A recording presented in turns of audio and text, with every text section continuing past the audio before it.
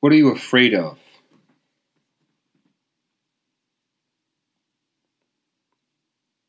After these past 3 months of self-quarantining and now civil unrest, many of us have become afraid. We fear contracting COVID-19. We fear further isolation. We fear losing our voice, being silenced. We fear strangers, unemployment, financial insecurity. Some fear returning to the public. Understandably, some even fear returning to Mass. 2020 has struck a nerve. It's been the year of fear. So how has 2020 changed me so far? Many have said to me, "Father, I'm angry and I don't know why." Or I'm afraid. Or I realize I'm much more judgmental than I thought. Not always positive insights, but 2020 has struck a nerve. It's revealed different, deeper sides of ourselves. Maybe sides we didn't even know were there. We're like those Russian Matryoshka dolls. Matryoshka dolls are a set of hollow wooden dolls designed to nest inside of each other. They decrease in size until you reach the smallest one, which alone is solid. You might say it's the doll's center, its heart. In a similar way, we're constantly learning about ourselves, removing different layers, going deeper. Often we discover good things. We find strength, a talent, a character trait we didn't know we had.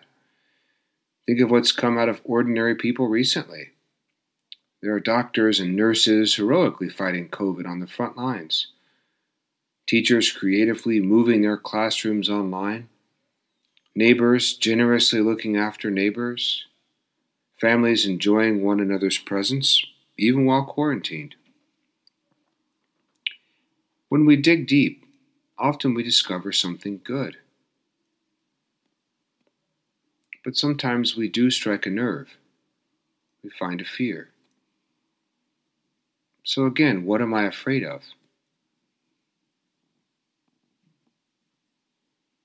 Naming it is the first step in removing it.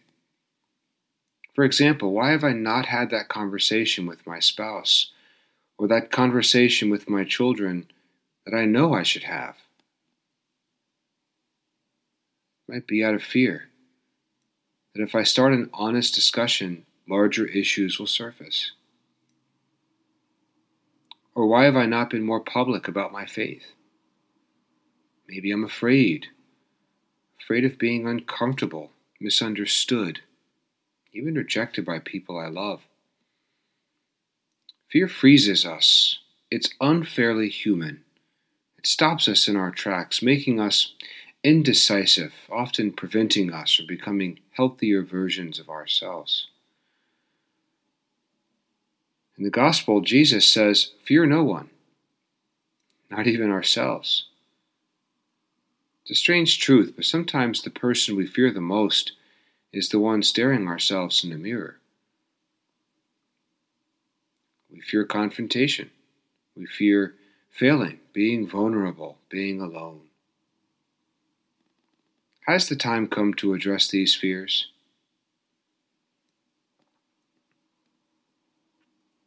Think of doing so like removing another layer of that Matryoshka doll.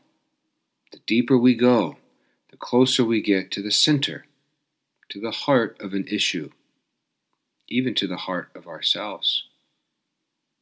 That's where lasting peace and true freedom reside, in our center, in our hearts. There we find the freedom of the prophet Jeremiah, who preaches the truth openly in spite of great personal cost. It's the freedom of fathers telling their children they love them. It's the freedom of giving without expecting anything in return. It's the freedom of Jesus, who embodies his Father's love and mercy perfectly. Our inner self can be hard to reach. It's covered by so many other layers. But it's unshakable. It's solid like that final little doll. We are halfway through 2020, this strange year of fear. There's 6 months left for us to change the narrative from fear to hope. Perhaps it's time as a society, as families, and as individuals to address our fears, to name what frightens us and why, then begin working through them knowing that the God of peace is with us.